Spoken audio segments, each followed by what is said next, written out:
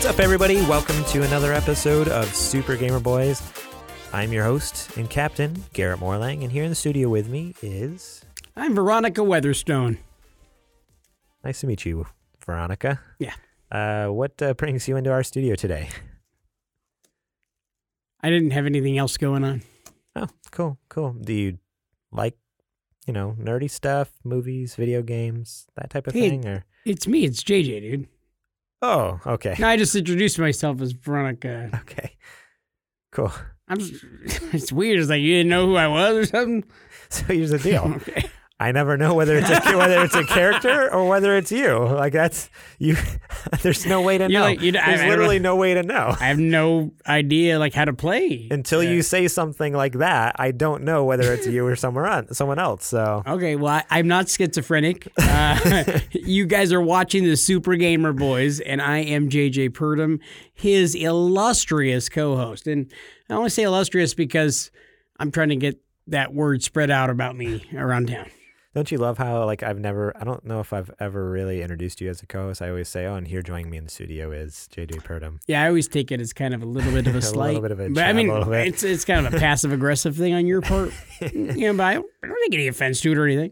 Right. Yeah. Okay. How you do this week, man? Doing all right. Had a lot of doctor's appointments. Yeah. It finally stopped working.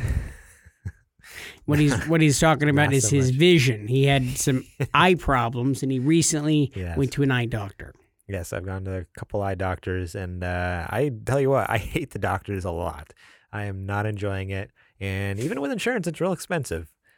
Not enjoying that aspect either. Want to hear a crazy story? Oh, I got a crazy story for you. This might get a little gross, but I think it's really awesome. I'm so excited. Okay. Anytime you say something is gross. Okay. So the story isn't necessarily awesome, but this thing that happened to me was crazy. It was more crazy. This is crazy. You ready for this? Is it about something that showed up in the bathroom? How do you know? Okay, go ahead. So here's the deal. I showed up today. They inject a bunch of dye in my bloodstream. They're scanning my eye. I don't know what for. I just let the doctors do what they want. This is a true story. She handed me a consent form 10 minutes after they dilated my eyes. So it's already been... You can't see anything. After they dilate your eyes, I can see long distance, 15, 20 feet away. I can see crystal clear, but anything closer than that, no idea. Couldn't see any. Couldn't see in their faces. They were I was stumbling around the hallway, following them. They're oh, just follow me. They treat you as if they didn't just dilate your eyes. They were. Are you running? See, I would be running around goosing people and just making. Oh, sorry, I can't see anything. But they literally handed me this consent form, and they're oh, can you go ahead and sign that? And I'm what am I signing? And they're oh, it's just blah blah blah blah blah. They kind of rambled on a little bit. I was okay, I guess I'll take your word for it because I can't read it. They're oh yeah, good point. And I'm yeah, you just told me what it says. I could be signing my life away. I said that to him too. I was just so how do I know this isn't the deed to my house or the the title to my car or who knows, signing my first child away to you? And they're right. You just got to trust us. I'm I don't like these odds. I don't like these odds one bit. So I was well, where do I sign? Because I can't see. And finally, I sign it and scribble my name on there. I can't see anything. But anyways, after all that craziness happened, so they're injecting this dye in me, stick this camera in my eye, scan in the back of my eyeball, however that works. Science is crazy. And they're after they were done, they're oh, by the way, did you have someone here with you to drive you home? And I'm no, I was told I was just going to have my eyes dilated, and usually within an hour or so, I have enough vision to be able to at least drive, and then it gets better throughout the day, as long as I wear sunglasses, because it makes you super light sensitive. And they're oh, no. With this dye we injected in your blood, it also will apparently cause your eyes to tint red. Everything will be red tinted. I'm just So you're seeing the Incredible Hulk. So you're basically just seeing red. So think of some plastic cellophane, what people tape over their brake lights after they smash the plastic. That's if I held that up to my vision, is that a personal attack on me right now? Not only if you took it that way. No, I'm kind of feeling that's a personal jab. That was a very passive aggressive way to poke at your best friend in the whole world. Okay. But yeah, that's what it was like looking through, like as if I was like looking through some clear plastic, like red cellophane plastic sheet or something like that. Everything was red. I'm like, okay, so this is going to last a while. They're like, yeah, and you really shouldn't drive because, you know, the whole thing where you can't see the traffic lights and tell what color they are. I'm like, yeah, good call. And they're like, oh, and also drink a lot of water today and don't be alarmed after you go to the bathroom. I'm like, what? They're like, yeah, you know, the dye will show up in your urine. It'll be a little weird at first, but you'll be fine. It's fine. Don't panic. Just drink lots of water and it'll get out of your body quicker. I'm like, okay, cool. I didn't know what to expect. Immediately after I was done with the test, I ran to the bathroom because I had to see what was going to happen. Was it immediate? Yeah. Wow. Like within like 15 minutes. No way. Yeah, like the test was about 10 minutes. They sat me in a room for 5 minutes to make sure I wasn't going to die. And then Did you?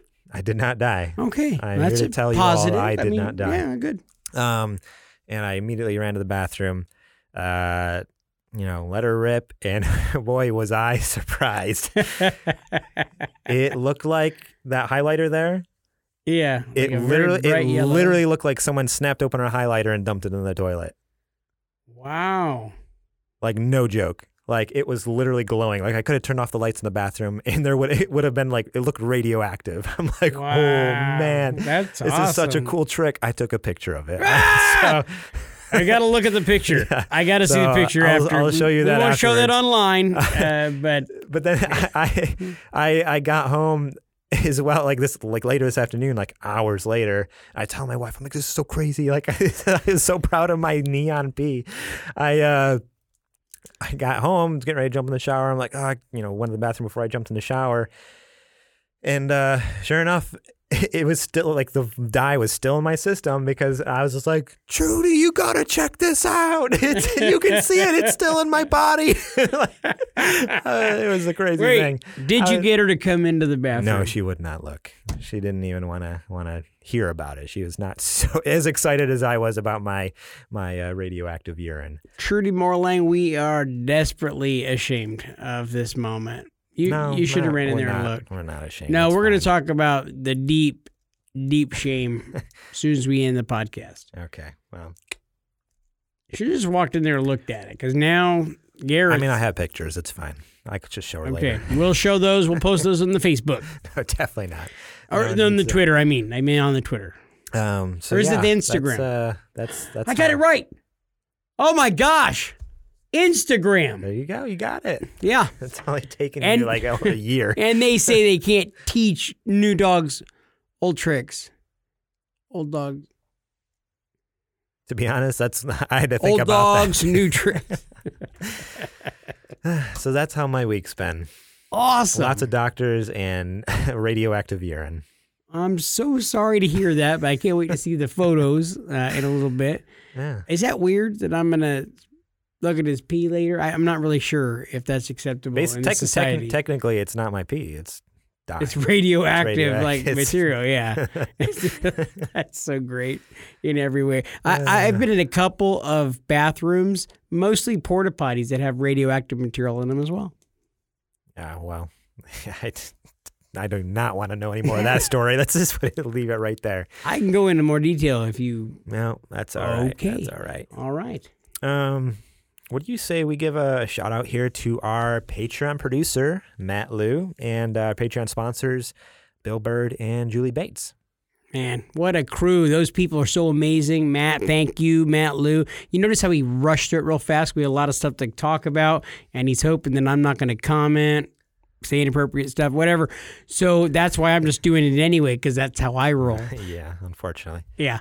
So what I was going to share real quick is Bill. Bill is such an awesome individual. He got to do a little ride-along with me earlier on today, and I'm just so thankful for Bill, because Bill came and helped me knock out a very large job, and he heard me tell a very, very funny lie on the phone, and he just looked at me out of the corner of his eye and didn't say anything. And that's a pro. That's a pro. He's not going to call you on something. Thank you, Bill. Thank you for that. I like to call you on everything. I know. That's as evidenced by this entire show. It's basically just me calling you out on things. Yeah. And also thanks to all you who support us on Patreon, not just those that we shouted out, but the rest of you who who you are. And usually what I've been doing too is we know who you are too. All their names show up on the video too. You probably already saw them, but give a round of applause to those Patreon supporters.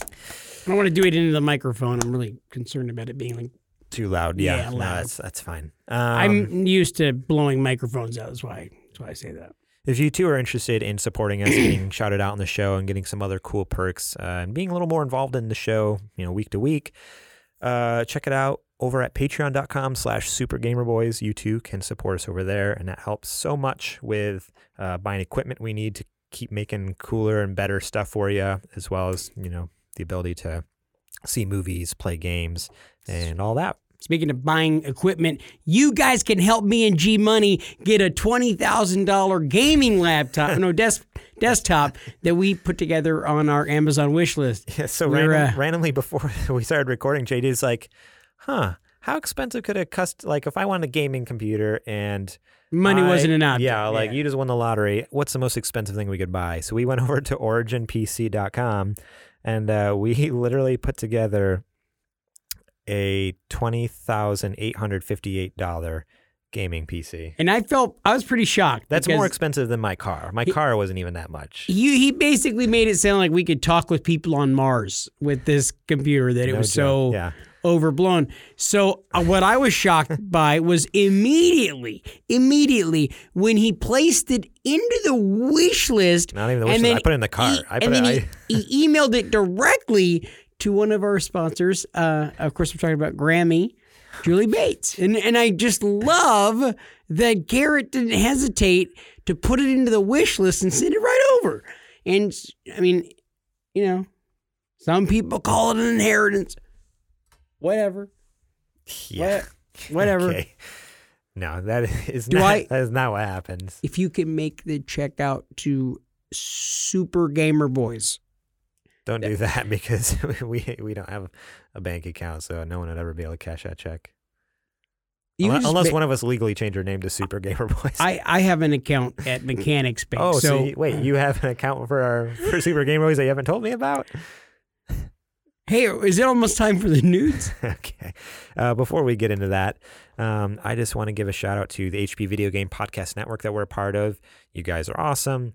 There's a lot of cool shows on there. Go check those out. You can do a search on Apple Podcast or over on Twitter and find some of the other shows on our network. One other thing I want to talk about was December 12th. It's a Thursday, I believe, from 5:30 p.m. to 9 p.m. Pacific time. So that would be 8:30 p.m. to 12 p.m. or 12 a.m. Eastern time. I will be watching the Game Awards. Yes, that's right. It's that time of year again. The Game Awards are happening. Jeff Keighley's Game Awards. You can watch it anywhere on your own if you want. It'll be live streaming on a ton of websites, YouTube, Twitch, all over the place.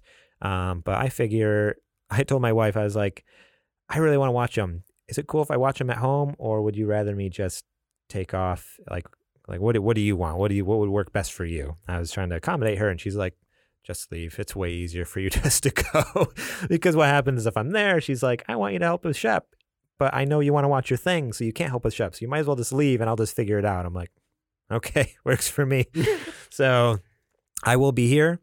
I'm going to try to be here, by 5:30, so that way I can, start streaming before it starts, and then I will for sure be here. JJ's going to try to show up at least at some point. Yeah. And who knows, maybe I'll invite a couple other friends. We're just going to do live reaction. So it'll be, stream, the Game Awards happening, and then just us in the corner giving our little commentary and reactions to the cool trailers and awards that are given out. So that is December 12th, Thursday night, 5:30 to 9 p.m. Pacific time. Come join us. It'll be a lot of fun. Yep, for sure. And I might even be there. All right. I think it's time for the nerdy nudes. It's time for the nerdy nudes.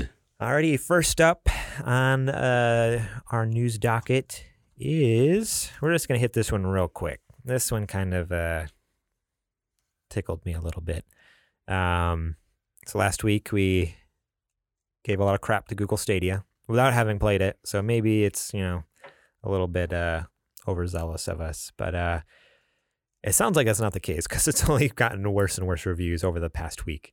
But one of the things we talked about is how some of the games were not streaming at 4K that, which is what they advertise. They advertise that every game is going to be 4K, 60 frames a second, as long as your internet's good enough, blah, blah, blah.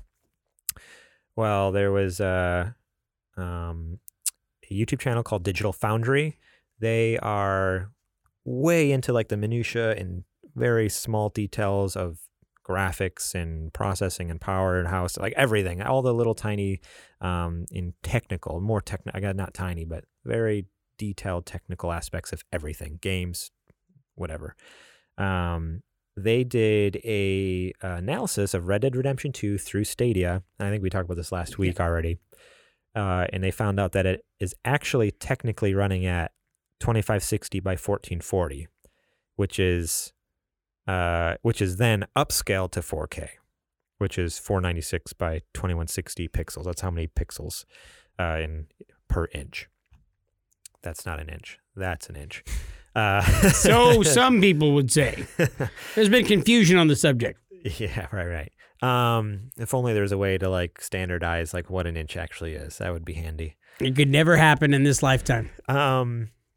Anyways, yeah, so the whole gripe was like, not only is it not actually 4K, but then the graphics quality was horrible. Like they're saying like it basically looks like the PC equivalent of like medium graphic level, which most PC games you can choose like low, medium, high, ultra, and then sometimes they go higher. Like I think like Borderlands has like a insane or ultimate or something like that. Like depending on how powerful your PC is, you choose different graphics quality from amazing to crappy. So, obviously people were up in arms about this because the whole point of Stadia was like, it's going to be way better looking than any of your consoles without the console, and it's going to stream right to your house. And basically they came out with a statement. This comes from Ars Technica, Kyle Orland over there on the 25th, which is just today. A news story just came out today. Google came out with this statement. Stadia streams at 4K and 60 frames per second, and that includes all aspects of our graphics pipeline from game to screen. GPU, encoder, and Chromecast Ultra all outputting at 4K to 4K TVs with the appropriate internet connection, which, little note there, I guarantee you Digital Foundry has plenty of internet to run this at 4K. So that's one of the things they're trying to say, oh, maybe your internet's not good enough. Digital Foundry is known for the best of the best reviews and technical kind of overview videos and stuff. They're not gonna have crappy internet over there, I don't think, being a big YouTube channel. Developers making Stadia games work hard to deliver the best streaming experiences for every game. Like you see on all platforms, this includes a variety of techniques to achieve the best overall quality. We give developers the freedom of how to achieve the best image quality and frame rate on Stadia, and we are impressed with what they have been able to achieve for day one. We expect that many developers can, and in most cases will, continue to improve their games on Stadia. And because Stadia lives in our data centers, developers are able to innovate quickly while delivering even better experiences directly to you without the need for game patches or downloads.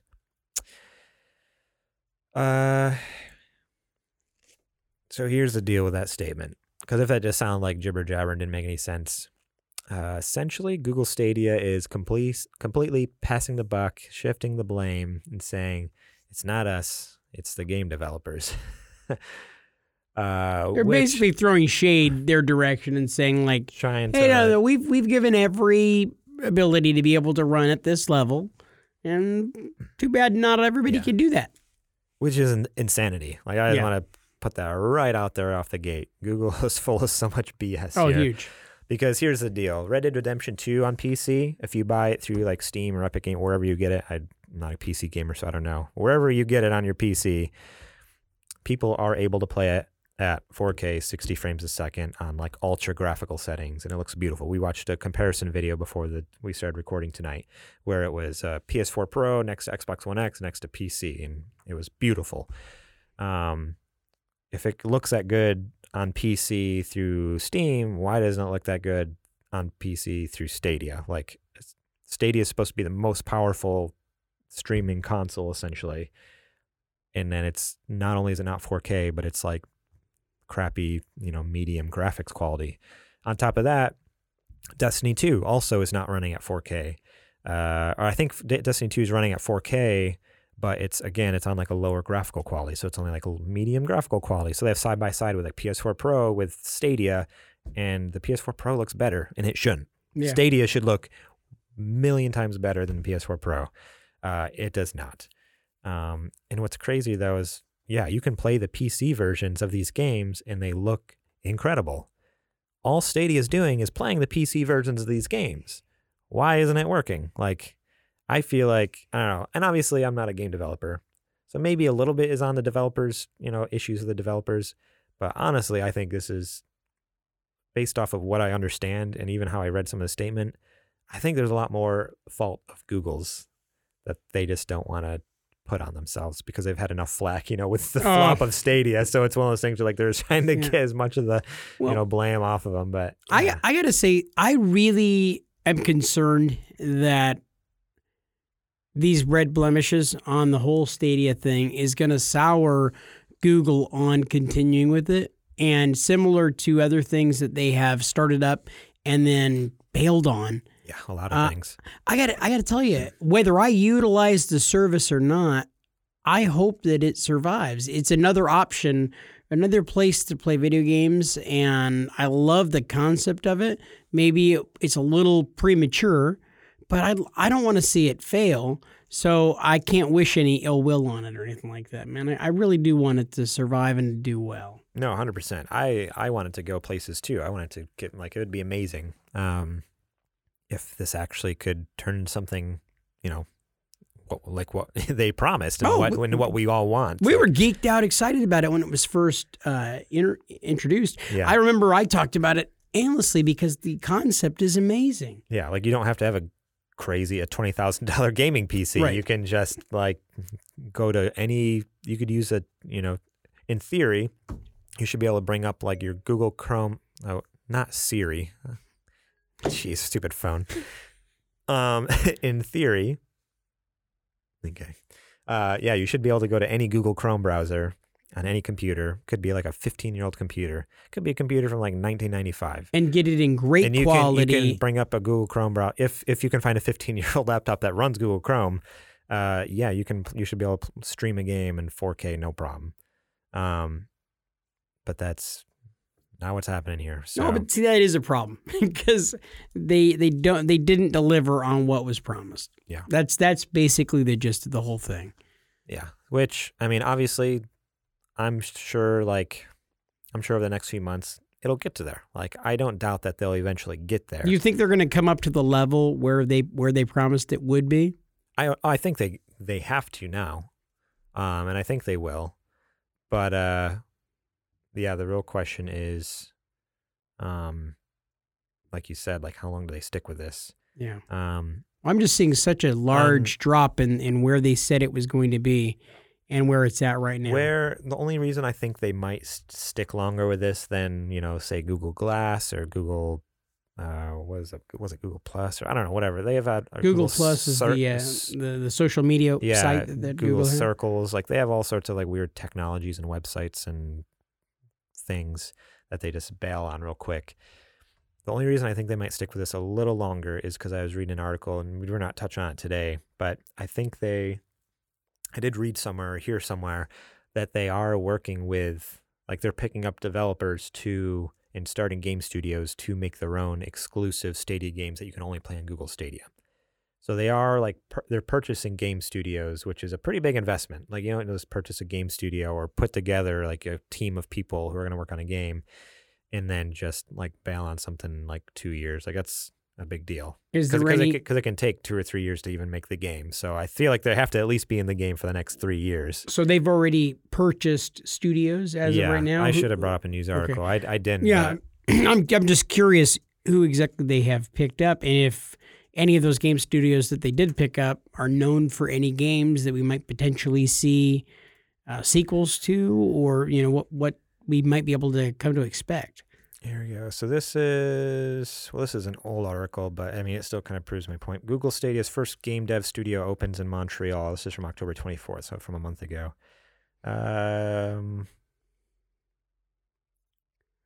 Sorry. So a Stadia studio in Montreal is a smart move. Canada is affordable, blah, blah, blah. As far as I can tell, there's no name to the studio, but they are, actually, they put it together a group of people, a group of developers who are working. So that there is a a Stadia in-house development studio that started in Montreal. Okay. So sorry, I didn't have a chance to read this on the fly here. No, that makes sense. See, I thought they were buying developers. No, Instead, what they're doing is they're getting developers and then piecing together their own thing. Right. And it'll just work on Stadia exclusive stuff. That is happening. And I'm thinking, like, if they're willing to put the money into that, games take a long time to make, like I said. So obviously they have to stick with it at least until the first game comes out, right? I mean, people cancel games all the time. Like, developers cancel games all the time, but Google's a publicly traded company. They've put way too much money into this to give up super quick. So when I suggest that they're going to give up, I don't mean that they're going to give up super fast and not give it the old college try. It's just that they have a tendency to fail at some point and then brush their hands of the situation. Yeah. I just don't want to see that happen with Stadia. I hope it's something that we can eventually take a full advantage of, because I do like the idea of their controller. That thing is pretty awesome. Well, I'm even excited because come 2020, it'll be free for everyone to use, and you can use any controller you want. You can use your PlayStation controller, Xbox controller, or get a Stadia controller. So I'm just waiting for that. I can't wait for that. But once it's free to use, what could you actually? Yeah, I mean, would you have to just go and get a Steam account and then buy your games from Steam? I mean, no, it's not connected to Steam. You buy all your games through Stadia.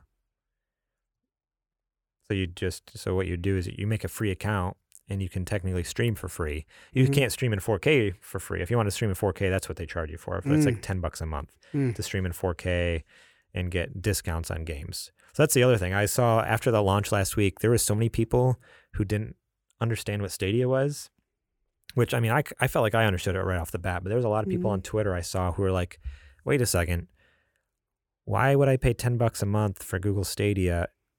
Because what a lot of these people were thinking is that it was like a Game Pass scenario where there's like this whole library of games on there for $10 a month. We thought that might have been the situation in the beginning. I remember that was one of the things very beginning. What does this look like? But they came out pretty early on and kind of, put that to rest, I feel like. Yeah, no, they were very clear. But yes, a lot of people did not realize that, and they pre-ordered it and then got it and were like, what the heck is this? I have to buy games still? Like, it's $60 a game? Like, for a 10-year-old game? Like, Tomb Raider, the first Tomb Raider came out on PS3 and Xbox 360. Wow. And like, that's one of the Google Stadia launch games. Like, it's crazy. And to spend like, I honestly, I don't know how much. I know some of the other games are $60. I haven't been able to see a Stadia storefront because, we don't have Stadia, but I know some of the games are like $60 that are like older games. It's like, that's crazy. Like, that they're charging like full price for these things. And, but yeah. So that's the deal with Stadia. I don't know. We'll see. Like I said, I'm interested to try it next year when it's free. Maybe when something new comes out. If something new comes out on it. We'll see. Oh, the next news story here is another just quick one. This comes from Polygon. Nicole Carpenter over there. So despite controversy, Pokemon Sword and Shield broke a Nintendo sales record. Nintendo sold 6 million units worldwide during Pokemon Sword and Shield's launch weekend. Nintendo sold 6 million copies of Sword and Shield, the company announced Thursday morning. It's a number that's broken Nintendo sales records, meaning Sword and Shield are among the fastest-selling Nintendo Switch games of all time. In the U.S., more than 2 million copies were sold in just the first 2 days. So just in the U.S., just in the first 2 days, 2 million copies sold. That's insane. It's the highest grossing launch of any Pokemon game. Sword and Shield were released for Nintendo Switch on November 15th. After a tumultuous lead-up, game information started to leak in early November, first with evolutions for starters, Grookey, Sobble, and Scorbunny, And then the full Pokédex. Ahead of Sword and Shield release, a hashtag started to trend in America. Hashtag Game Freak lied. Pokemon fans upset about what they saw in the leaks, which evolved into full-on gameplay videos, said they'd boycott the games. Fervor, I don't know. I think it's a typo. Yeah, it's supposed to say fervor. Fervor over a cold Pokédex continued to overwhelm the pre-release narrative of Sword and Shield. Despite the controversy, though, Sword and Shield made an impression with Pokemon fans as clips continue to go viral across the internet. The sales numbers tell a similar story. So basically, leading up to this game, people were pissed. People are like, what? It doesn't have the full Pokédex, which is like 800 or 900 Pokemon. So it's like condensed to like only like 4 or 5 of them or something, 400 or 500 of them. There's like complaints about weird graphical issues and glitches and lag and blah, blah, blah, all this weird technical stuff and mechanics of the game. And then for it to come out and sell freaking 6 million units in the first weekend.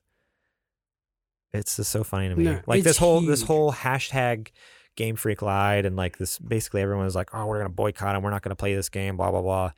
And then it's like one of the best-selling games on Switch, best-selling Pokemon games. Like, it's just so funny to me. And you love It's that so game, great. right? You've been playing that. I've been playing it, yeah. I've been playing it as much as I can. I bring it to work during my lunches. You know, I'll play through some Pokemon Sword, but I'm loving the heck out of it. Obviously, for me, it's such a leap from, and I already talked about this before on the show, but my last Pokemon game was Pokemon Ruby, which was, I forget what I said before, like 15 years ago, maybe more. It was a long time ago. I was like in middle school or something.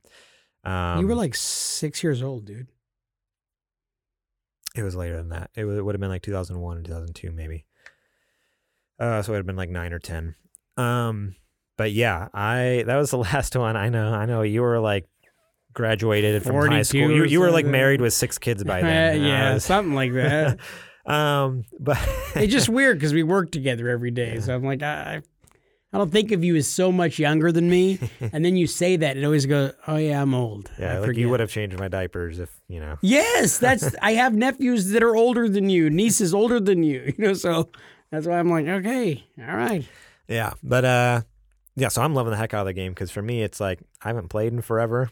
So I'm loving every bit of it because I've missed it. I've wanted a Pokemon game, but basically once I went to DS, I came from a family that just like, I know you think we were made of money, but we weren't made of money. Like I didn't get a DS. I didn't get the 3DS. I didn't get all like, it was very specific with what consoles we did get. Like I saved up for a PS2 and then he's got mob ties. Okay. He's from New York. Okay. When I first met him, he talked with like kind of like an over the top stereotypical voice, When I first met him, that's how he was talking all the time. Every time Garrett would walk into a room, he all the time would be like scoping it out, always put his back against the wall. He's a wise guy, this guy. What? You think so? Well, I just know that you dropped it soon after, and it was almost like you went into witness protection. Yeah, the officer who was working with me is like, dude, you gotta calm it down a little bit. Yeah, people are gonna know it's you. Yeah, it's pretty obvious. He's always slapping people with the back of his hand. Hey, she deserved it. That's what he was always saying, all the time. You're horrible. Okay. I don't even remember what I was talking about now. You were talking about how you came from nothing but money. Yeah. The Rockefellers. But yeah. I was never able to play the other Pokemon games because I never had a DS or 3DS. So that's... Grammy, how could you? The boy came from nothing. You guys just held him down. That's not what I said. Either you on one side, I'm on the Rockefellers, and the next one, I'm like out eating dirt. That's the way that I heard the story. We lived in the middle there, okay? There is a middle, like, There isn't any more, Garrett. There isn't any more. There used to be. Back in the day, there used to be a middle. But yeah, so I love Pokemon Sword and Shield. I recommend if anyone has this Nintendo Switch, go get that game. And if you don't have a Nintendo Switch, go get a Switch and then buy that game. which is another crazy thing. It wasn't mentioned in that article. I was reading another article. Mm-hmm. Nintendo Switch sales in, I think, America, but I think this article was even specifically talking about England.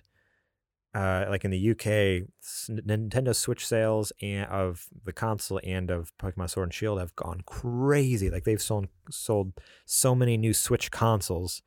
And a lot of, like, I heard someone speculating. They're like, does that have something to do with the fact that Pokemon Sword and Shield take place like in the UK? Like it's like a country that's based off of the UK. Mm-hmm. And I was like, didn't think about that. It's interesting. Probably not, but a lot of people. It's pretty funny. But there's a lot of people around the world who are buying a Switch console just to be able to play Pokemon, which is crazy. Because a lot of people are like, no, like Pokemon isn't a system seller. Like, yeah, no one plays Pokemon. Like, you know, some people say stuff like that. But apparently 6 million people do. And a lot of those people are not only bought the game, but bought a new console just to play it. So it's pretty crazy. That's pretty crazy. It's amazing. Let's get on to the next story here. So there's some big, like, air quotes around this whole thing. I feel like, Resident Evil 3 remake planned for 2020. This is a rumor.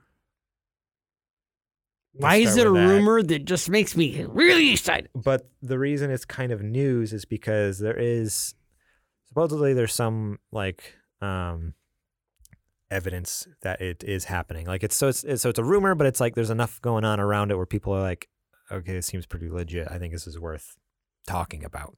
Otherwise, I feel like it wouldn't. Well, I take that back. I was gonna say otherwise I wouldn't have that headline, but internet's all about those clickbait headlines. This is over at Kotaku, which is, you know, they're a great source. They have awesome articles, and they're very much one of the more reliable places. So when they say something, I pretty much take it as gospel for the most part. Resident Evil 3, this is by Jita Jackson over there. Resident Evil 3 Nemesis remake is in the works from Capcom, according to 2 new reports. It will reportedly release in 2020. Capcom released a remake of Resident Evil 2 this year, which was received warmly by fans of the franchise. It's actually been nominated for Game of the Year this year, which is pretty crazy. Given how difficult it is to play Resident Evil 3 at the moment, fans have hoped for a remake of that game as well. According to a YouTube channel called Spawnwave, a remake of that game is not only currently in development, but on track for a 2020 release. The major European games outlet Eurogamer confirmed as much with their own sources, reporting this morning that they have also heard of this project. Capcom has also been public about its desire to re-release more Resident Evil games. That was something they said actually after the second one came out. They're like, depending on how good the second one does, you know, we would really like to keep making more remakes. The second one did really great. Freaking killed. So, I never played the original, like the PS1 version of Resident Evil 3. I did, and Resident Evil 3 Nemesis is fantastic. Okay. It in my memory was just as good as 2. Very good game, lots of fun. The Nemesis monster, very scary at the time. I'm sure it's probably laughable looking at it. My only frame of reference to the Nemesis monster is actually from the Resident Evil movie. He was in that, like Resident Evil 2, I think it was that movie, which I love that movie series. A lot of people are like, it's so cheesy, it's so stupid. I thought those were so much fun. Like, I love those Resident Evil movies. I thought they were so good. Yeah, so 3 was really great, and it was very highly rated back in the day, and then they went ahead and made Code Veronica, and that's kind of like poop in the bed. That's like if you just woke up and you kind of had a stomach sickness right before you went to sleep. You probably should have went to the bathroom right before you went to sleep, but you didn't. So unfortunately, you cream in your your sweatpants that you've probably haven't washed in a while anyway. So now you really do have to wash them. Jeez. I'm just saying. I don't like any of those words you just said. That's what Resident Evil kind of did with Code Veronica. Okay. If they poop themselves. Thanks for that commentary there. You're welcome. I actually, here's a picture here of the Nemesis. Yeah, it looks pretty horrible. Oh yeah. I'm 100% on board. My only thing, and this was a question I heard on another podcast, but I kind of wanted to talk about it with you. Oh, you mean you want to see my reaction to it? Yeah, I just want to talk about it. Like, people can hear my thoughts. People can hear your thoughts on it. I thought it was a good question. They can hear my thoughts, right? What am I thinking?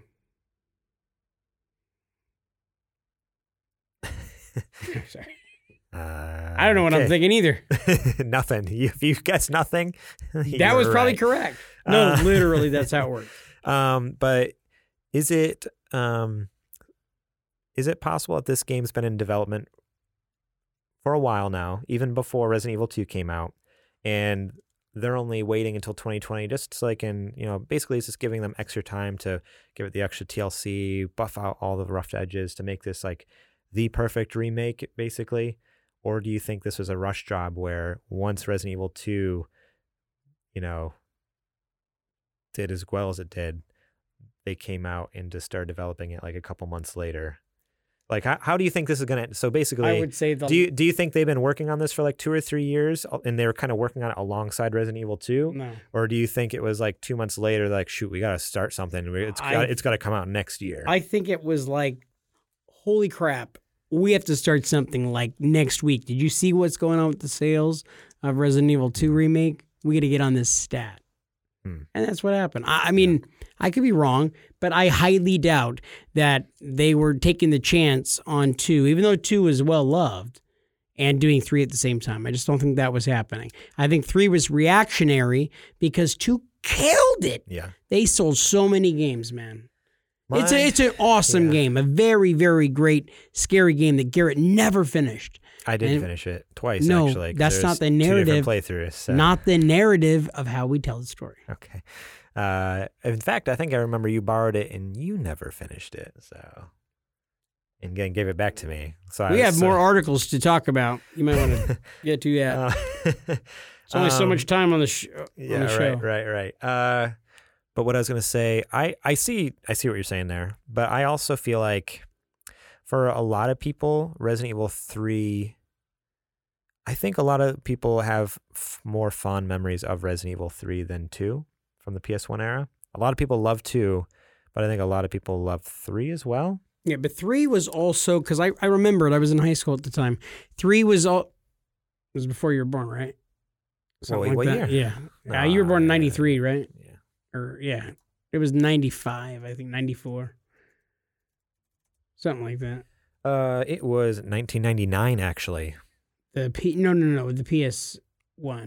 When the PS1 came out. Oh, when the PS1 came out. I thought you were talking about when the Resident Evil 3 came out. Resident Evil 3 came out in 99? Yeah. Oh, the PS1 came out in 94. I was already out of high school. Okay. Yeah. I don't know where you're going with that. Oh, no. You interrupted me for something. Oh, I didn't mean to interrupt you. Actually, I don't remember what I was saying. Man, we're tired. We are doing the show really good. Late. It was a long, long day. Yeah, we're recording way later than we normally do. What was I getting at? I forget what I already said already. But yeah, that's what I was saying. This game, I feel like a lot of people loved 3 more than 2. Obviously, like I didn't necessarily live it, but from what I've heard in my lifetime now and recently, and even with this news popping up, I've listened to a few podcasts just in the last couple of days. It sounds like a lot of people, are more fond of 3 generally. And I think I would not be surprised if they were working on both of these at the same time. They were working on 2 alongside of 3, only because they tie so closely together in their story as well. Like they literally take place kind of boom, boom, like at the same time, essentially. Like I think Nemesis 3 picks up like literally like maybe hours after 2, and they're getting ready to drop the nuke on Raccoon City, right? That's kind of the idea. After the whole outbreak happens. So I feel like it only made sense for them to remake both of them. Like it would seem strange to me if they remade 2 and didn't do 3. Like even when 2 came out, before this was even like an idea in the consumers' heads, people were like, oh, they're making 3, obviously, right? Like that's the next part of the story. It's almost like it's so closely is tied. So I wouldn't be surprised, from my opinion. Like I think what you said is valid. Like sure. I could totally see that, but I also feel like not only is the story so closely tied, but also it takes place in Raccoon City, which is where Resident Evil 2 took place. So a lot of the art assets were already made. Yeah. Like they literally just have to click and drag some buildings and some walls in there and just use a lot of the same art assets, basically just creating the new characters. There was so much Resident Evil love when I was in high school, from 1 Part 2 and 3. I think that 3, the love for Resident Evil was so high. That was probably the height of it right then. And when that came out, Resident Evil 3, it was taxing what the PS1 could do. It really was. It stands out. If you played it now, it'd probably be pretty clunky, but it was a really fun game. So I think that's why it's loved so much, is it was already taxing PS2 quality stuff on the PS1, right at the tail end of the PS1 dynasty. Yeah, so I don't know. I'm excited for it. We'll see if it actually comes out next year. Obviously, everything's just a rumor at this point. There's a lot to back it up. Like, there's a lot of sources who are saying, like, yeah, you got it. Like, I'm sure there's sources from within Capcom, but yeah, we'll see when it actually comes out. It seems interesting to launch a game like that right at the tail end of the console generation too. Like, a few months before PS5 comes out, unless they plan on coming out either on both, or maybe it's a PS5 launch game. That would be insane. Imagine PS5 awesome. Launches with this beautiful like Resident Evil 3. That'd be crazy. This next news story is just a real quick one. Again, Hideo Kojima is hinting at a return to horror. So as a lot of you guys already know, Kojima obviously just came out with Death Stranding. Amazing game. I've put over 20 hours into it. Can't get enough of it. I'm only like chapter 3 out of 14. Wow. And JJ earlier was just like, I don't think I could play that game. Like, that sounds horrible.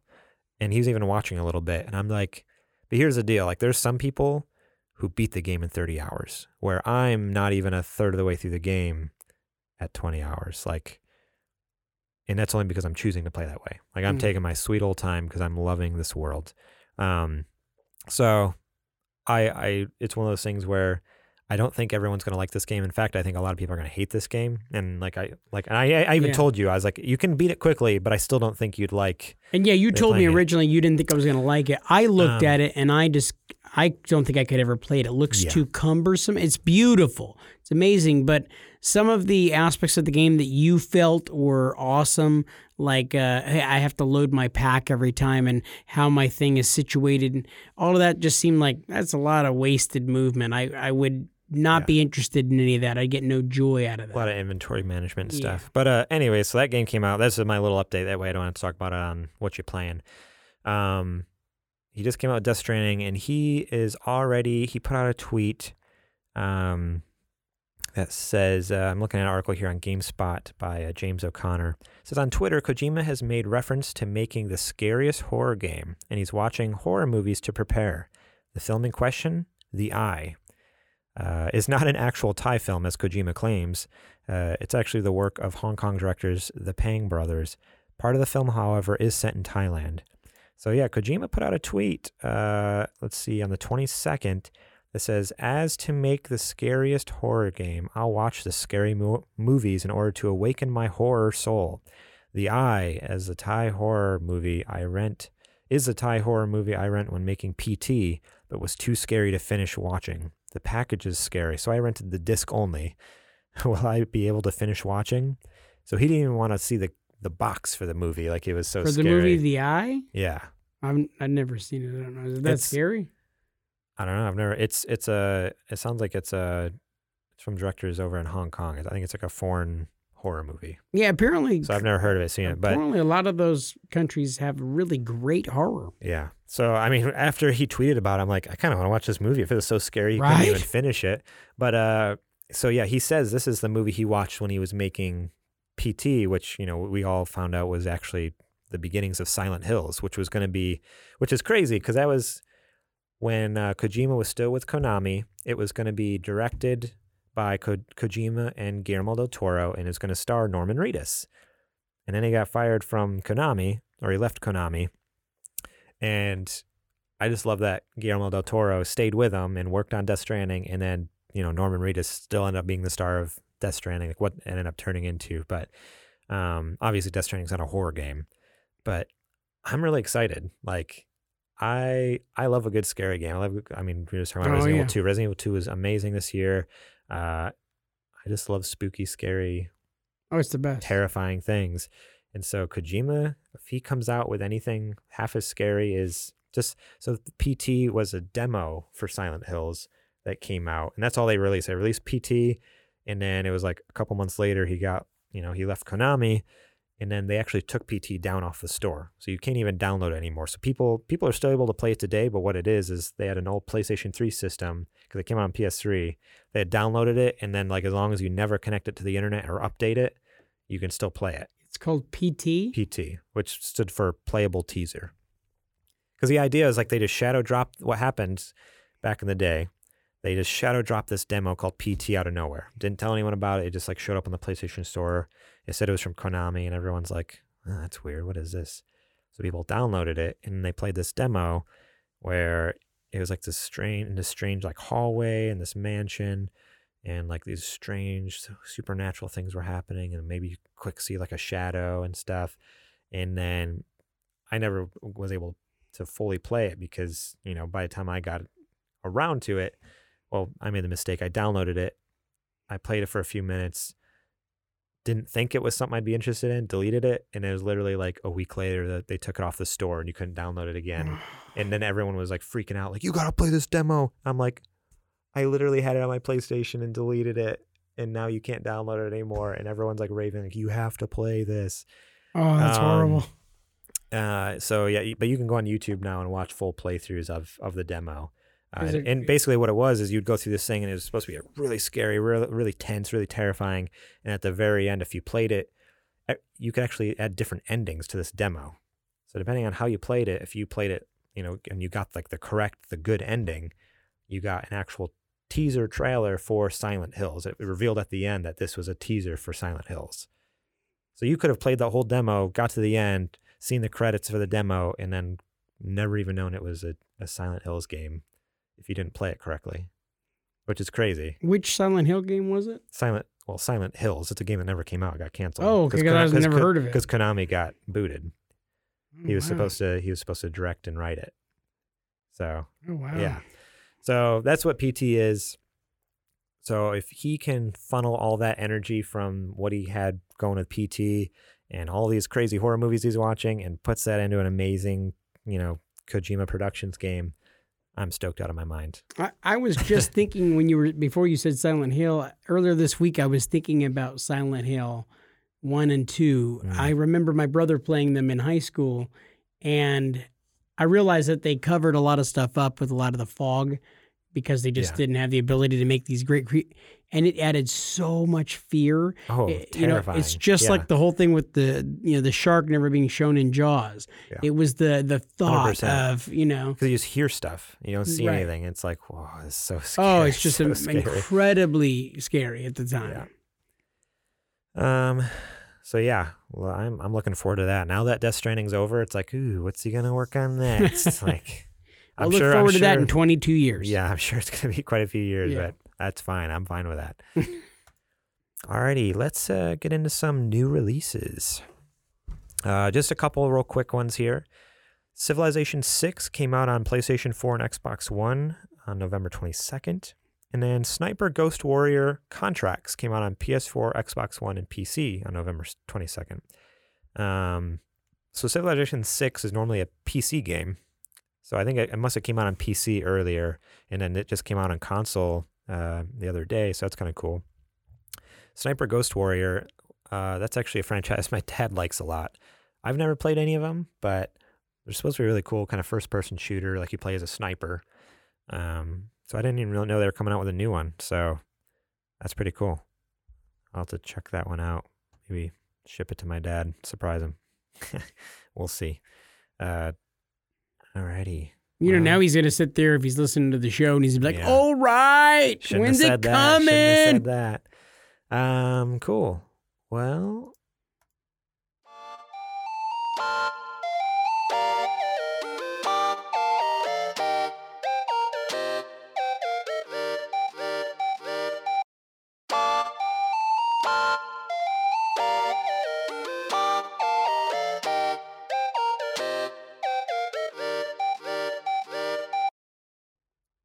Normally, this is where we do what you've been playing, but we told everyone last week that we were going to talk about our Disney Plus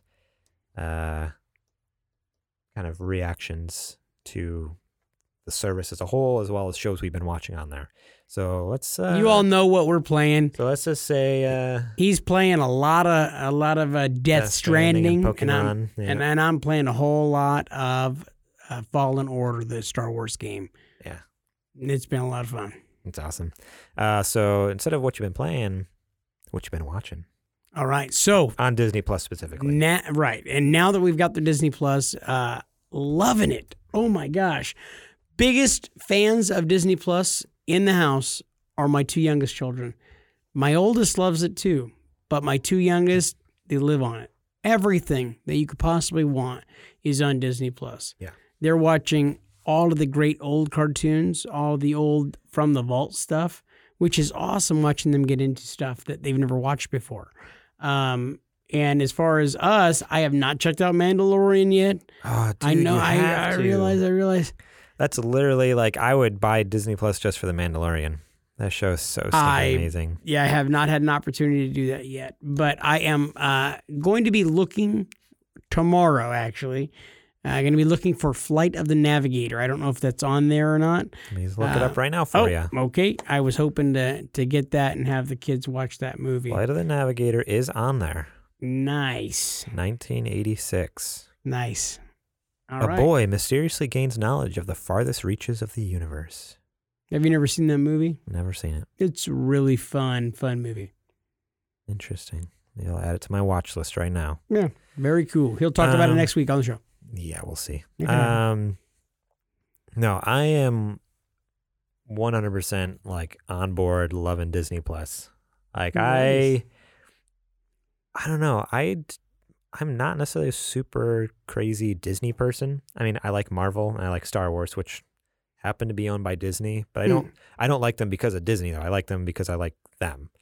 Especially like Star Wars wasn't always owned by Disney. So yeah, it's interesting. Like I got Disney Plus mainly for those two things, not realizing how much other stuff that I would really enjoy on there. So already, like obviously I have a 2-year-old son, so we've watched like Cars, we're watching Finding Nemo, we're watching like all these Disney movies that are so good that he loves. And then like I said before, like Mandalorian, if you're not watching Mandalorian, go watch The Mandalorian. I mean, for $6 a month, what is it? It's like, yeah, it's like $6 a month. Yeah, $6.99. $7 a month. Like, it's totally worth it for that show. That show is so stinking good. Like, the quality it's shot at is just incredible. Like, it's pretty much like you feel like you're watching a Star Wars movie at times. Like, they don't skimp with the technology for the show. That was the question that everybody had was, is it going to be as good a quality as the movies have been? Oh, 100%. Or is it going to be dialed back for TV quality? No, like literal, like digital visual quality wise, like as far as like the special effects they're doing and the cameras they're using and the lighting and all this stuff, props, like feels just like is amazing as any other Star Wars movie. And honestly, there's a lot of things that even make it feel so much like like the originals. And how long does it run? The usage of like puppets and props and like more live action stuff like that. An episode is about, what are they, like an hour long? Oh no, the shortest one's 32 minutes, the longest one's 39. So actually pretty short. There's 3 episodes out so far. They come out every Friday.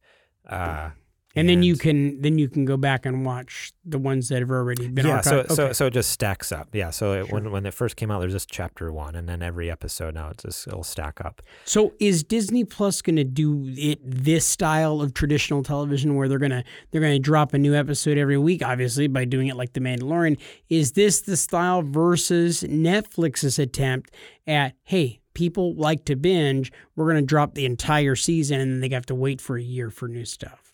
No, I think they're going to stick with the releasing it week by week, because that's how all their stuff is doing it so far. So they have other shows, some other Disney originals. They have The Mandalorian. There's the Jeff Goldblum show. Yeah, so The World According to Jeff Goldblum, like they're releasing that weekly, which is another one I watched.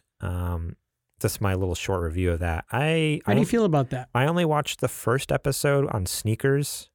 Wasn't a fan of it. I thought I really liked Jeff Goldblum, And then I watch that show, and I'm looking here. It says it's only 30 minutes long. It felt like an hour and a half. Yeah. Like, I'm like, ooh, boy. I watched the biggest portion of the sneaker part, and I couldn't watch the rest of it. That was a little too much Goldblum for me. Yeah. And he's a great character, but I didn't like this show so much. And the topic, I'm like, I don't care about sneakers. But it was the only episode available because they release week by week. Mm-hmm. I'm seeing now they have 3 episodes out, and the newest one is tattoos. I'm actually kind of interested in tattoos. I like tattoos. I have a tattoo. I want to get more tattoos. It's worth giving it another shot, I'm sure. So I might skip episode 2 is ice cream. I might skip that one, but I think I might check out tattoos this week. And that one's only 27 minutes. But yeah, I think it's one of those where when they talk about something I'm interested in, I'll go and watch it, but it's not something I'm going to watch every week because he's a little too, he almost acts like extra Goldbloomy in this show. Like, it almost seems like he has like a kind of like cute, interesting, you got quirky personality, but like in this show, he's like, I'm going to crank it up to 15. It's like, oh boy, it's a little he knows much. what he's doing for sure. So how do you feel about it being done weekly versus the dropping and binge watching? Yeah. Because we as a society, because of what Netflix has become over the last 2 or 3 years, we've become bingers. That's the way that we've now become conditioned to how a lot of us like to consume our content. We like a show. Crap, I want nothing but that show for a little while. I'm done with that show for a little bit. I'll come back to it. I'm going to go binge on something else now. Yeah, as opposed to all the jumping all over the place. So yeah, with Disney Plus, I didn't finish my thought before. I think they are going to stick with that. Mm-hmm. And the reason I think that is because, so with like the binging thing is great and all, it's cool and all, but the problem that I think Netflix has is, they drop something like that, and not everyone has the ability to watch it all at once when it all comes out. Some people do, and a lot of people don't. And I think that almost ruins the hype and the conversation around a show, because it's like, oh wait, how much have you seen? Like, oh, okay, you're only at episode 2. Oh, I'm up at episode 8 already, so we can't talk about that. Okay, well, I guess we won't talk about it.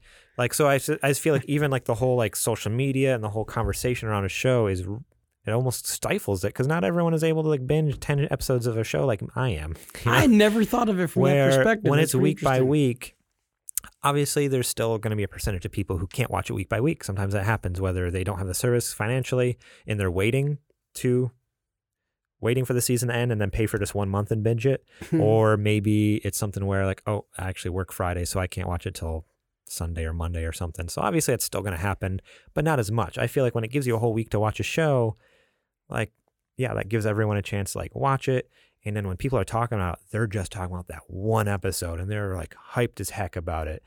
Like, I'm sure I would bet so much money right now that if you're on social media, you have not already seen so much from The Mandalorian. Like, I'm sure someone's posted some picture. I'm not going to say here because I don't want to spoil it for people.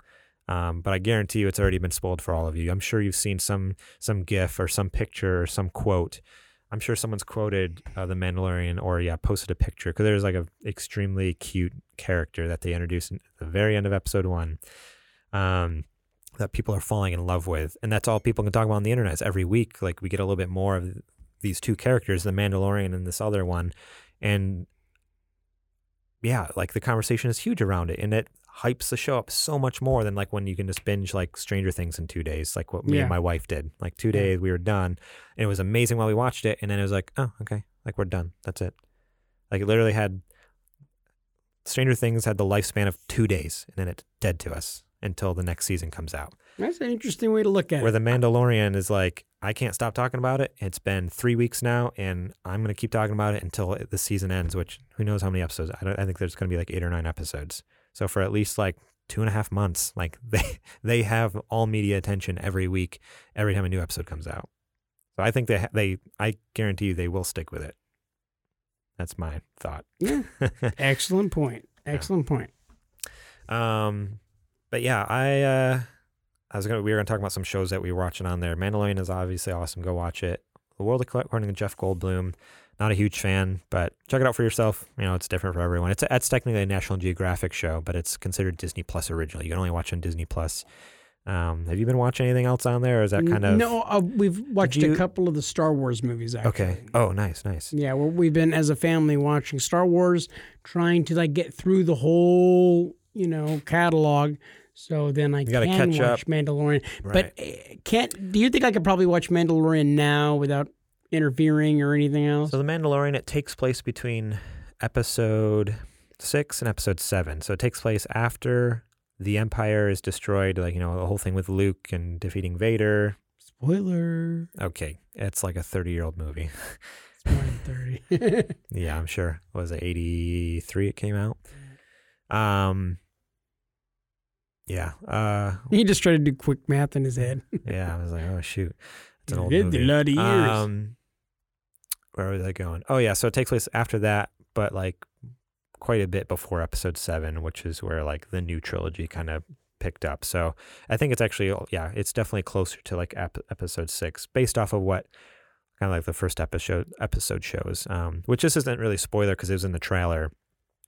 They kind of show some stormtroopers, and it's really cool to see because you can see there's still remnants of the Empire. Like the Empire has been destroyed and ended, quote unquote ended, but there's still little like sects and little like, units of them spread across the galaxy now that maybe either haven't gotten the news or maybe they think that they can make a comeback or something. So it's in one of the trailers where, like the Mandalorian walks in this room, and it's really neat to see because there's like a bunch of stormtroopers in this room, and they're all like dirty and dingy, and you can tell like obviously they must live on like a desert planet because they're all kind of like a brown tint. It's not like the bright, beautiful, brilliant white. You can tell, they've been wearing this armor for like maybe a couple years now, and they can't clean it real well, and they're not able to get like new armor like they normally would when they go back to the armory. Like this is the same armor, and they've had it for a few years, and they look dingy and dirty and beat up, and there's a ragtag team of the Empire that's left over from when it fell. So it's kind of cool, like feel, where, the Empire's fallen and a new republic is trying to take its place, which, if you've seen episode 7, which like, obviously, kind of turns into, the First Order, New Order. Wow. I can't even remember. I don't even know what the name of the bad. Dude, I don't know what the name is either. I've watched that movie so many times. I should know. But yeah, so. Darth Maul? Man, I feel like I should have my Star Wars card taken Darth away from Vader. me. No, yeah, it's the First Order. I was right. Yeah, the First Order is like the new version of the Empire in episode 7, 8, and 9. So essentially, you can kind of see how things, I don't know. I think as the season goes on, we're going to start getting pieces and parts of how the First Order kind of came about. But the main story is obviously focusing on this one bounty hunter who is part of this, the Mandalorians, which we all love Boba Fett from, 4, 5, and 6. The prequels, there was Jango Fett, which was Boba Fett's dad. So up until now, that's all we've known of the Mandalorians is these 2 bounty hunters that have very little lines in the movie. They don't say anything, but everyone loved them. Like it was one of those things like as a kid, I had an action figure for Boba Fett. I think he says like 5 words in the entire like 2 movies he's in, but it's like he's the coolest. And so we get a closer look at this group of people, and we actually start to learn who they are. And you honestly start to learn like, oh, this is not just, it's not a species of people. It's not a race of people.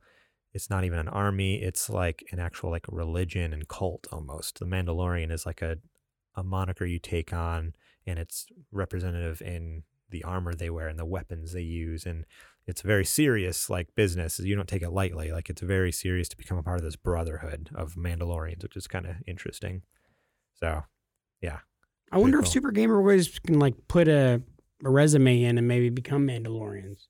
Because we're kind of like pretty awesome at podcasting, Do they have like a podcasting division in the Mandalorians? No, they're all about war. That's one of my favorite lines from the second episode. Is like, someone asked him to put down his gun or give him their gun. He's like, "That's against my religion." This is like, that's so good. But yeah, go check out Disney Plus. We're loving it, obviously. Yeah. Those are our thoughts. Yeah, and like you said, they have all the classic stuff, which is so good. I was looking through there, and I was like, oh, what? Like, they have some awesome cartoons that I just loved as a kid, like Darkwing Duck, I think, was on there. They have Gargoyles. They have a lot of Spider-Man cartoons and X-Men cartoons and just so much fun stuff that I just loved as a kid. I'm excited to start watching through that myself, and then eventually introducing Shep to some of that stuff. Well, I'm kind of excited about is I'm seeing that you have the thing on your phone, so it's actually a phone app now too. Oh yeah, since day one. I did not know that. Yeah, since day one, it's on your phone, it's on your PlayStation, your Xbox, on your computer. You can go to Disney Plus on your website, on their website and watch. You can most TV apps, like if you have a smart TV, they have it. So day one. That was a cool thing about Disney Plus. Day one, it was available everywhere, phones, tablets, whatever the heck you want. That's fantastic. Yeah. So you have no excuse to watch it. Yeah. And if you have another thing, if you have like Hulu Plus, if you're paying for Hulu right now, they have a deal where you can get Hulu Plus, Disney Plus, and ESPN Plus, all three of those for like $12 a month. So it's like you can spend $6 on this, and I think it's like $10 for Hulu Plus. What's that? $16, or you spend $4 less, and not only do you get Disney Plus, Hulu Plus, but they throw in ESPN for you too. There you go. So it's like, go get that deal. It's pretty sweet. There's no sense in paying for both. Just get that combo deal. Alrighty. We actually have 2 questions of the show this week. Nice. So it just so happened, I know a lot of you are like, wait, why are you doing 2 questions of the show? Just last week you said how you have no questions, and now you're double dipping. Here's the deal. 2 people sent us questions about Thanksgiving, and Thanksgiving happens in like, what, a day or 2? Dude, it's Turkey Day mañana. So we can't answer a Thanksgiving Day question next week. Like, nope. That's lame. Gotta do it now. You guys forced my hand. I got to do 2. So let's get into this first question here. With the holiday season upon us, what's your Thanksgiving plate like? Do you have a favorite part of the meal? This comes from Tom over on Instagram.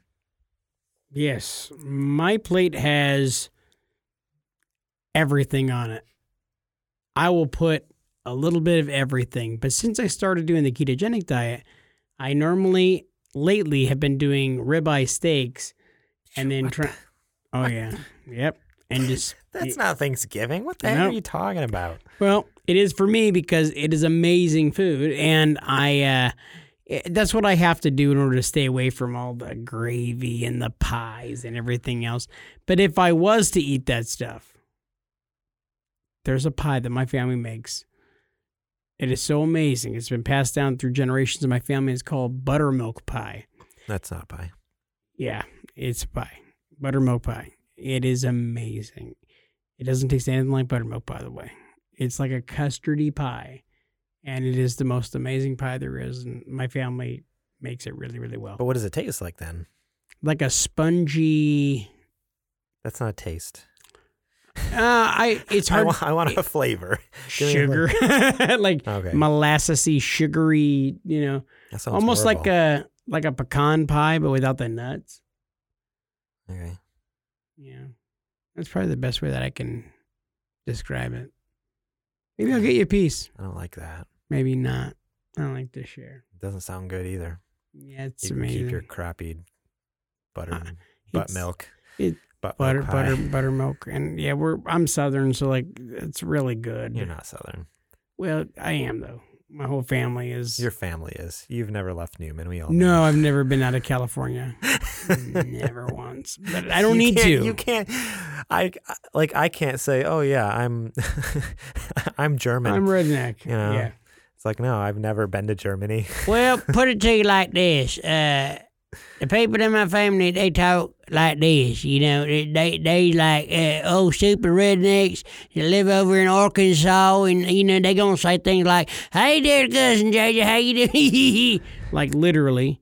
Oh, and then there's the ones that over in Texas, and they just a little more, like, refined, when they just kind of more kick back. It's too hot to talk fast. Yeah, they just sit around on the porch and look at them old rats. They eating up that tree over there, boy. Go over and get you some. Don't let them eat all of it. So when I say I'm redneck, brother, I'm redneck. Yeah, but I'm from California, and it's funny. They always think that when they talk to me, like literally all of my cousins and family from over there, every one of them always believes like we surf all the time. They totally think like we're like right on the beach. I think we like surf like constantly. It's like, what? I know, it's so funny. Like family members, all of mine from the East Coast, I'm originally from New York, and they all just assume like that we basically live in like San Diego or LA or something. I'm like, no. Oh yeah, that's what they think. Like San Diego, everyone LA. thinks California, and they or think San that. Francisco. Yeah, they think. Well, not even that. No, I get a lot of like. I even tell people I'm from. No, I'm actually closer to San Francisco. They're like, what? Like I feel like people can't even picture what that is. Like they just immediately think L.A., San Diego, because that's what you see in all the movies. Yeah.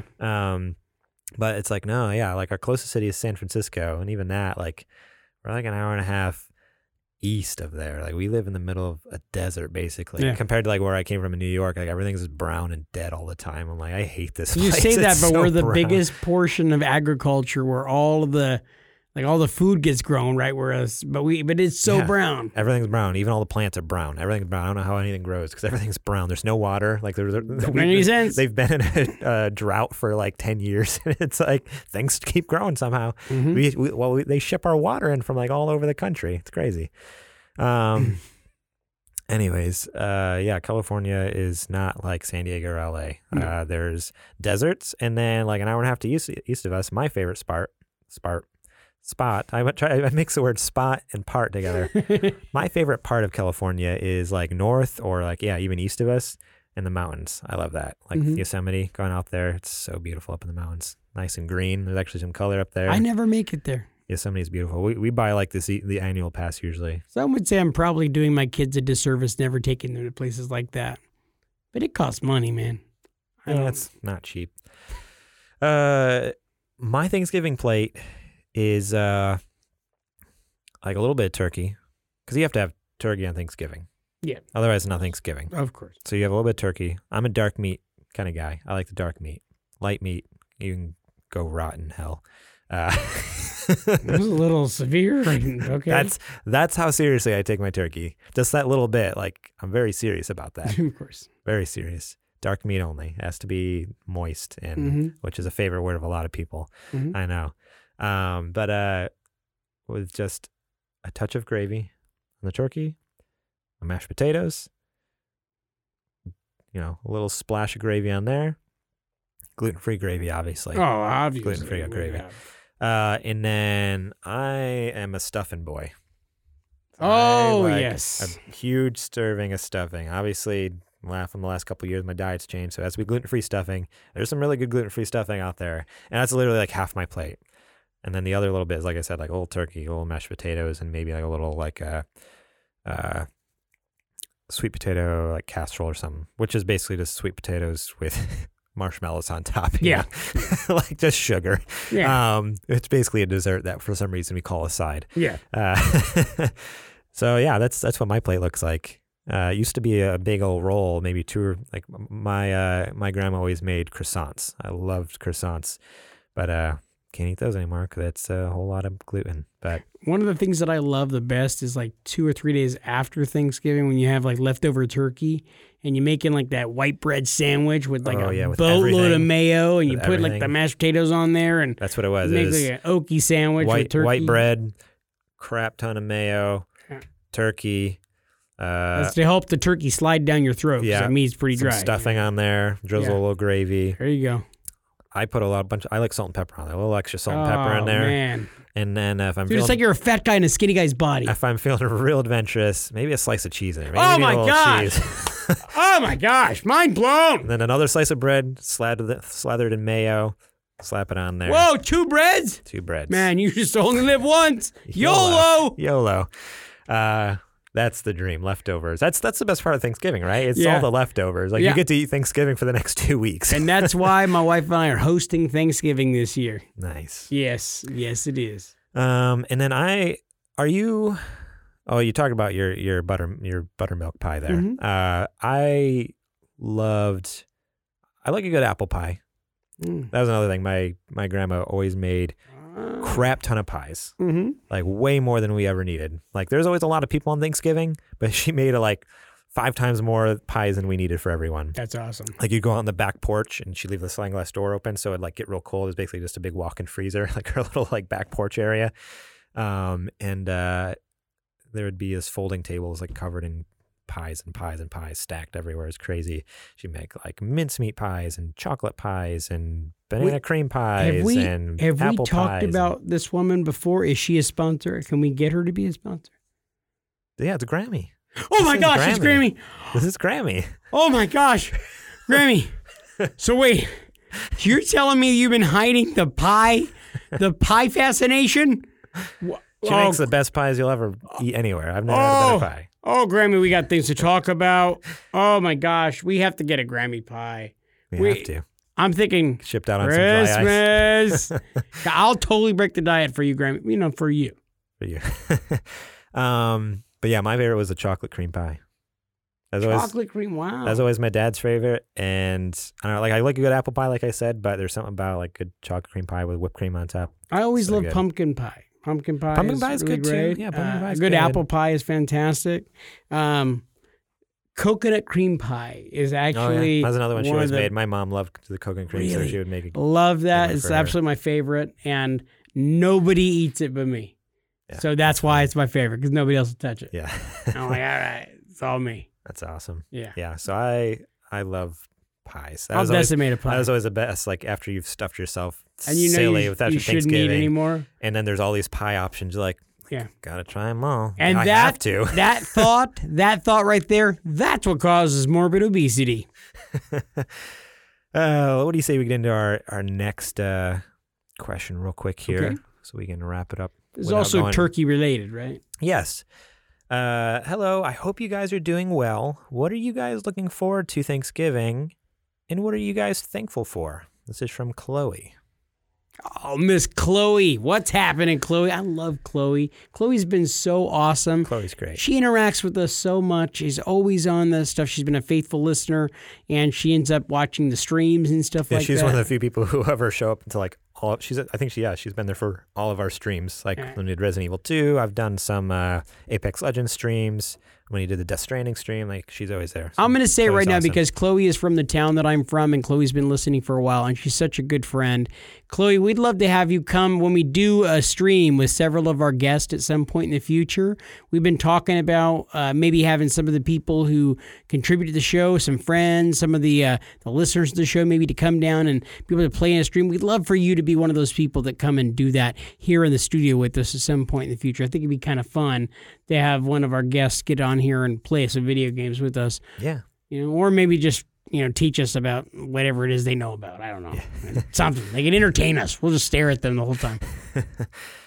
So yeah, what are you looking forward to this Thanksgiving, and what are some things you're thankful for? I am looking forward to cleaning my house. Like before everyone shows up. Yes. 10 minutes before. Yes. So throw it on the closet. when you have family and friends coming to visit you at your home, if any of you guys are homeowners or have your home, and if it's the first time you've ever hosted a get together like that, you're always like worried that people are going to come to your house and white glove everything. So you start doing deep cleaning. You're pulling stuff out the back cabinets, and you're like, nobody's ever going to go in the back rooms, storage under the house. You're like, what are you doing? But you're getting everything. I love the clean that the house is getting right now. So I say, oh man, I'll start hosting stuff every week if we can just get the house clean. That's it. Love it. I'm looking forward to getting the house clean. And no, I know that sounds silly, but I actually am thankful for getting the house clean. And I love having people over at the house and just visiting and having a good time. Like to tell a lot of stories, obviously. I like to tell a lot of big stories. And there's nothing better to do that around food, As far as what I'm thankful for, I am thankful for a great job that I go to work each day, and I love what I do. My buddy Garrett can't really say the same because he does the same thing I do and he doesn't like it as much. But I love what you lose some. Yeah. I love what I do. I love what I do for a living. I love the fact that my kids are good kids, and my wife is awesome. She puts up with a lot of stuff out of me. and I don't deserve the life that I have been given by my God. So I'm very thankful for a lot of things, and I'm thankful for you and all of the people that listen and watch our show. Dude, that sounded really nice, huh? Yeah. Hey, dude, I'm like pretty proud of myself right now. That got awfully heartfelt there. Oh man, I was like, oh, that was so poignant. That was so poignant and beautiful. Whew. Like, wow, I'm like, a little misty. I'm pretty proud. I mean, I'm like really proud of myself right now. I'm glad you had to, the little period at the end was you calling yourself out how awesome you were. Wow, I'm pretty great, you know? Pretty great. You're thankful for yourself. Well, there's lots to be thankful for. Yeah, my favorite part about Thanksgiving, or what I'm looking forward to, we're actually going down to San Diego this year to be with my wife's family. I'm excited about that. I love hanging out with her family, and I mean, I love my family, but it's expensive to fly to New York. And I'm trying to look on the monitor to see if you can see his hand, because he's over here under the table going. He's doing one of these about going to his in-laws for. I mean, come on, man! I met them; they're beautiful people. Yeah, I know. They're amazing. Wonderful, amazing people. You're a jerk, dude. No, I as much as I would love he to wasn't doing that. Okay. You let me finish. I didn't interrupt you. I let you get all heartfelt and all intense, and you go and interrupt me. Now you ruin my flow. So here we go. It's such his life. JJ just ruining my flow. So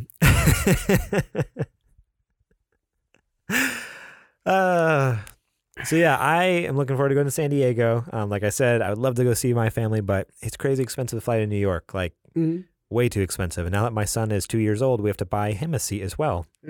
So it's 3 tickets. You couldn't put him in an overhead bin? And the check-in or in a carry-on, just like maybe we could. One old lady's sitting there like, oh my God, shh, don't say nothing.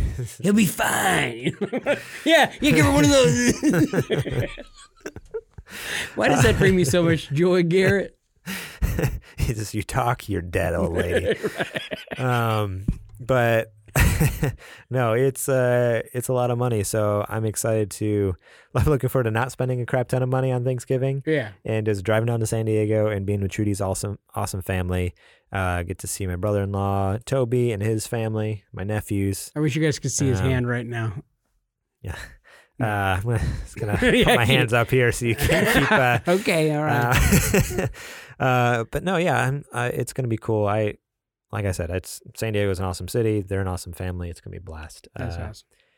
So what do they make? What's like their family food that they make? It's like their Trudy's family specialty. Honestly, like, I don't know. It's different going there because they lived overseas for a long time. Like my wife grew up living overseas for most of her life. She was a pirate. Yeah, she was born on the seas, and she lived on the seas for. She was born with a wooden leg. She was. Sorry. Jeez. They called her Longhorn Trudy. They did. Go ahead. My God, you ruin everything I do. I can't get to any of my conversations without you ruining my everything. Some say make it better, but Because of that, though, they didn't have like their typical like American traditions. Like Christmas didn't look the same, Thanksgiving, birthdays didn't even look the same. Like they have very just different ways of doing things because it's one of those things where you just got to do what you got to do what you can do when you're living in different countries around the world that have different cultures and different shops and stores, and you can't get the same things. You can't necessarily do the same things depending on the culture of the country you're in and all that stuff. And so, yeah, I'd like to go to any of their holidays or celebrations that they do. It's different, and especially different from what I had because I grew up in the States.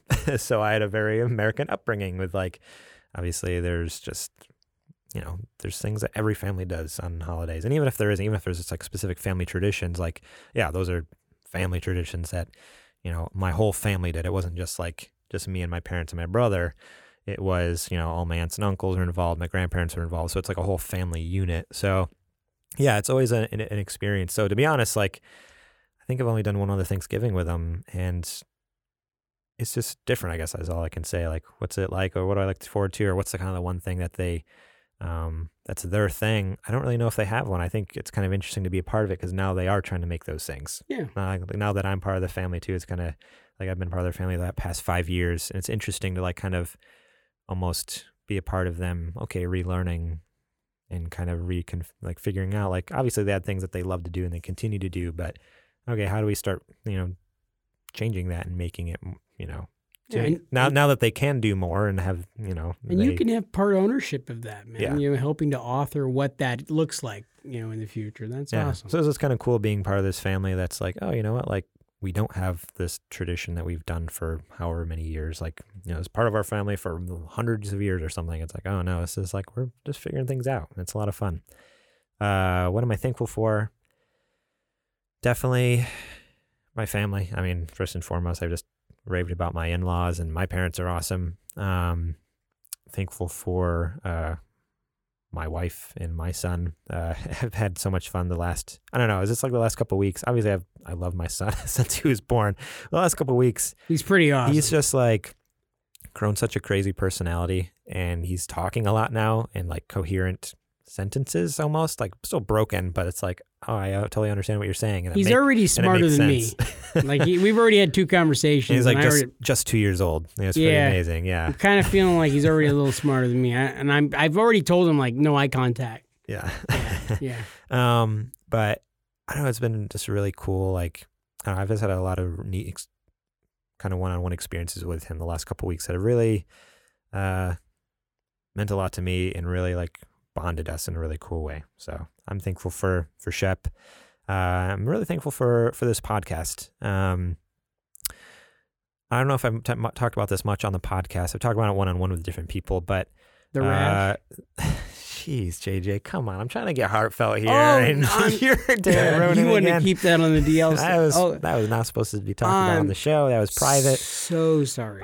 So sorry. But before we started the podcast, I don't know. I've never had like a huge issue with like mental health, but I don't know. I'd struggle with like depression, like very, very minor depression here and there, or even just like, I don't know, not knowing like what the heck I'm supposed to do with my life or where I'm going, or like I'm a millennial. I don't know what I'm like. What the heck am I doing in my life? Like I'm just going to go wherever the wind takes me, kind of thing, and let's go with it, and figure out what I want to do later. Since starting this podcast, though, it's given me so much like, and I mean, JJ alluded to it earlier. I don't really enjoy my job a ton, and my boss knows that. So if he's listening to this episode, like, yeah, it's not going to be, I don't want everyone to be like, oh, can he say that?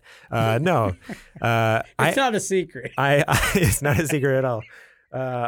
I just, struggle a lot with the job I have. And so since starting this podcast, it has just helped give me like just peace in my life a little bit. Because I can talk about and work on things and focus energy on things that I like really love and enjoy, and like that mean a lot to me. Like gaming had a lot to do with like my upbringing and my family culture, and like it has a lot of cool emotional ties, like my relationship with my dad and different family and cousins and stuff like that.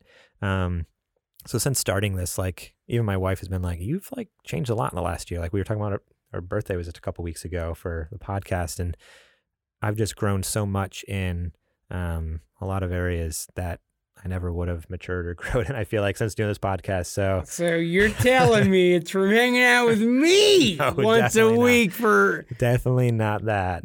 I can't. Dude, I'm thinking that I'm having a positive influence on you, buddy, and that your personality may be getting shaped to be a little more like me. Oh my God, are you becoming more like me each day? Definitely not. But no, this podcast has really meant so much, and I'm so thankful for all of you guys that listen and make this all possible, because without it, I feel like I'd just be in a completely different spot, I don't know what that would be like, but I feel like it'd be a lot darker and a lot bleaker. Like it definitely is a huge light in my life, so thank you guys for... That's awesome. Thank you for sharing that, Garrett. Yeah. Thank you, Garrett. Thank you guys for being here each and every week as we bring you Super Gamer Boys. We got a lot of people to thank, including some of our Patreon sponsors. Yeah, so again, thank you guys so much for listening. We're going to wrap it up here now. Remember, you can go over and support us, patreon.com/supergamerboys over there. Huge shout out to you guys. We're thankful for you Patreon supporters. You guys are awesome. check us out, supergamerboys.com/store. You can buy some sweet stuff like our mug here, some t-shirts, some stickers. You can rate and review us. Go over to Apple Podcasts, wherever you get your podcasts from, and you can leave a 5-star review. That'd be awesome. Check us out, supergamerboys.com, at supergamerboys on Twitter and Instagram, facebook.com/supergamerboys. I'm on Twitter at gmorlang. I'm on Twitter at JJPurdom, and I actually tweeted earlier today. Oh, dang. I'll have to check that out. Didn't see that. Yep. Thank you so much to Star Andrews for our logo. You can check her out on Instagram at Ground Floor Graphics and facebook.com/Ground Floor Graphics. All right. You ready to go? We did this late. It's been a long day. We both said some really emotional things. We're going to deny later. We're going to pretend like that stuff didn't happen. Remember. It's like so tired. Like, man, we'll listen to it later and be like, man, we really rambled and that doesn't make any sense. But in our heads, it made sense. Yeah, and it's only because it's 10:30 at night. That's exactly. why it was incoherent ramblings to you guys. I am desperate to get in there. I have got to go check out some of Garrett's radioactive pee. So we are the Super Gamer Boys. He's Garrett. I'm JJ. We'll catch you. Flippity flop.